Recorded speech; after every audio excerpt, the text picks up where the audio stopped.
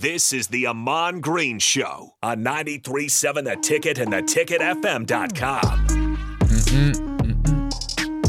All right, welcome back into the Amon Green Show. Again, I'm Harrison running the ones and twos. Host, as always, Amon Green in studio. We got a couple questions from the text line. Again, you guys feel free to join in. Want to talk football, want to talk gaming. Amon Green's the guy for it. 402-464-5685. Sutter Heyman text line. We got a couple here. One from Augie. He says, what games drew you in when you first started playing? Well, I mentioned the one Gyromite. That was on the Nintendo Entertainment System, NES. The ones before that was on ColecoVision, and it was Donkey Kong and Zagzon. It was a space game, a spaceship game where you had to fly the spaceship. The map was side-scrolling, and it was kind of like at a weird angle. So, like, things were kind of like, if you see my computer, it's like you had to go over the wall. It was all at a weird angle, so you wasn't sure if you were all the way over. But I played it enough, and I figured it out. I was the cheat code to that game. Those were when games, back then, games weren't epically long. So you could find out how to get through the game, and then beat the game, and then perfect beating the game in like 2 hours. Yeah, and a lot of exploits back in the day. Right, too. and then after 2 hours, you could beat it. Like, I was beating that game in 30 minutes. I would beat it. Like, I had it so much. I played it so much where I'll beat it, go eat dinner. I would, pause the game or turn the system off. And you was no save.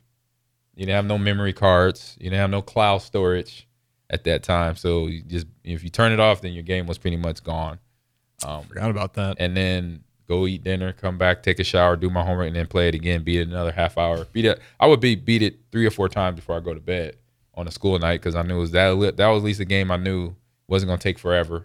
I could play, and my mom was okay with it because she kind of figured. I told her, look, this is a game that's real easy. I could beat it. And then Donkey Kong, learning how to jump over the barrels. And then once I got the Nintendo, that's where everything kind of just opened up. Then I started playing Tecmo Bowl, Super Mario Brothers, the first one, Legend of Zelda. Oh, my first official RPG. Let me ask you this, because this is always a big debate for me and some of my friends. Because that was kind of our game: Majora's Mask or Ocarina of Time. Say the first one. Majora's Mask for the Zelda games, because those two are very close, back to back, with crazy differences. I would say the second one. What was the second one? Ocarina of Time. Ocarina, because I played that one more than I even played. I didn't play a whole lot. Like once I got here, they were still putting them out. N64. Super Nintendo. I guess what age were you when Ocarina of Time? So Ocarina, I might have been in high school. Okay. Because I'm obviously a little older than you. We could look it up. Look it up. What's the year? Ocarina of Time. Let me look that up. And show real quick while we're doing that. Shout out to Lexi Corello. If I'm saying her name correctly. She just got hired by Scuff Gaming. She was our social media coordinator here at the Nebraska Esports program. So congratulations to her. And I believe she has to head down to Duluth, Georgia.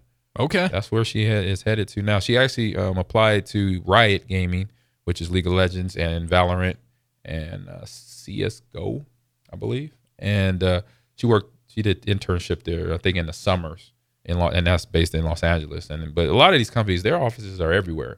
I remember in class, which I will have a day this semester, I know last semester and then my first semester teaching an esports management class, was the fact that a lot of people figured that all the developers, so Microsoft, Sony, EA, places like Florida, California, Seattle, China, Japan, Germany, England, Germany. No, it's like some places like right in Madison, Wisconsin, like for Ravensoft. That's a developer for Call of Duty.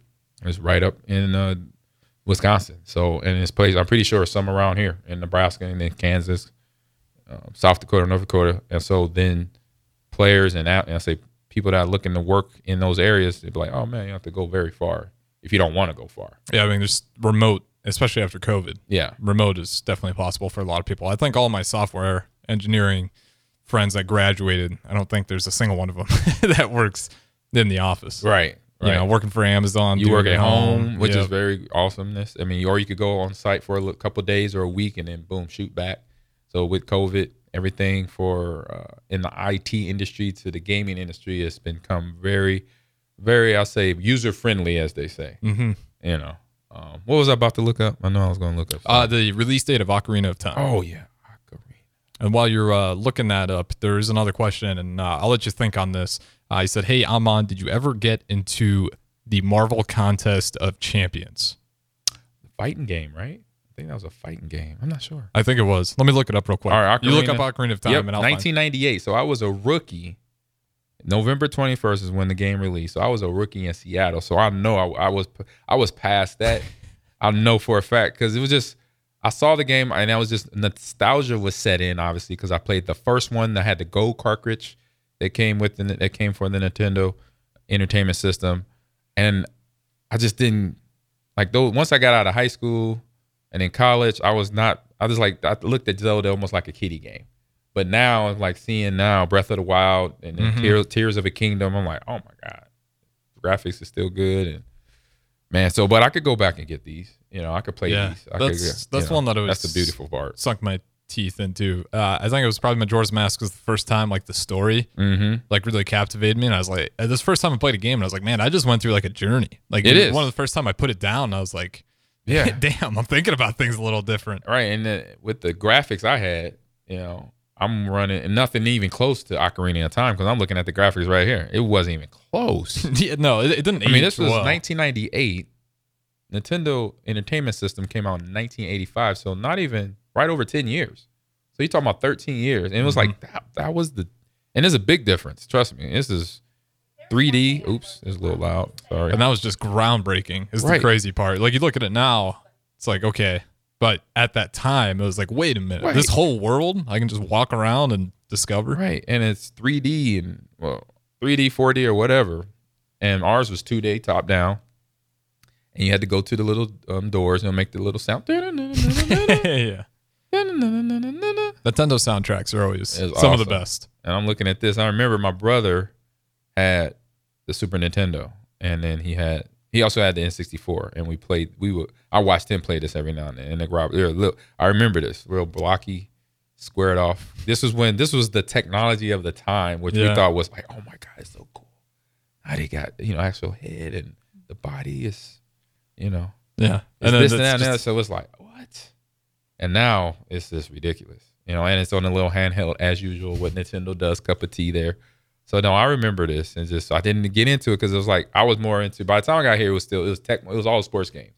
Okay, Tecmo Bowl, RBI, Double Dribble, and then EA came out with NBA Live, Lakers versus Celtics, and then Bulls versus Lakers, and so it was just like, oh.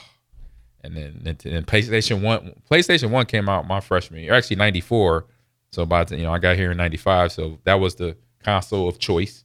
Sega Genesis had been out, so some guys in their rooms or their dorm rooms or apartments or houses, that roommate made it up. Guys will either have the Nintendo, Sega Genesis, or the PlayStation 1. So you were balling if you had the PlayStation 1 in 1994 or 95 if you in college. And we had one. I know I got one. I think I got it for a graduation gift. Mom and Dad got it for me, so I was coming in. Me and Marcus Johnson, we were balling.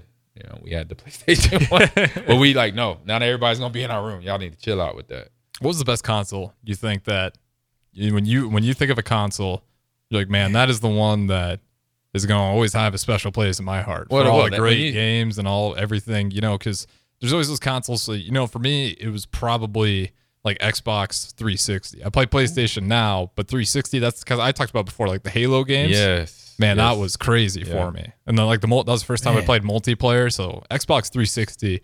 True. I'll never forget being in the basement, out at the farm, spiders on the couch, but I got the Xbox 360 in front of me. I'm chilling. Shoot, I got the old Duke too. I got the Duke controller and I have the system. We packed it up, so hopefully it still works once we get it unpacked. But man, it's tough. Because you think about that, I was the same. I played online first time on that Xbox, the old Xbox, the big one that almost looked like the clunker. The clunker that looks like a computer, like a big computer. It looks like a tower. Looks like a computer tower. That's what it looks like. But so it's a toss-up for me between that one, because obviously multiplayer online competition started, and then the NES. And I say between three of them, Coleco, NES, and the Xbox.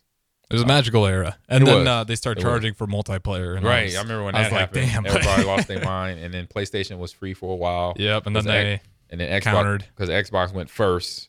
and then PlayStation waited because to get more people. And so I end up the person having to buy 2 games. I go get Madden for Xbox and Madden for PlayStation for all my friends and family that would only play me on their system. They wouldn't convert over, or they were worried about the joystick, the controller having different buttons. I'm like, no, it's the same button, man. That's not an excuse. You got to ball. It really was. You got to ball.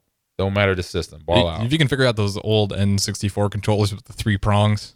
Yeah. On Nintendo. Oh my God. I remember when that came out. I was confused. I didn't know where to put my hands. Me neither. I was like, what is going on here? What am I supposed to do? You got the joystick in the middle and it's shaped like an M, or you flip it over, shaped like a W. Either way, it's like you look like you want to hold both here, but I only have 2 hands. Like, what are y'all telling us to do here? What are you teaching us? Definitely to be ambidextrous.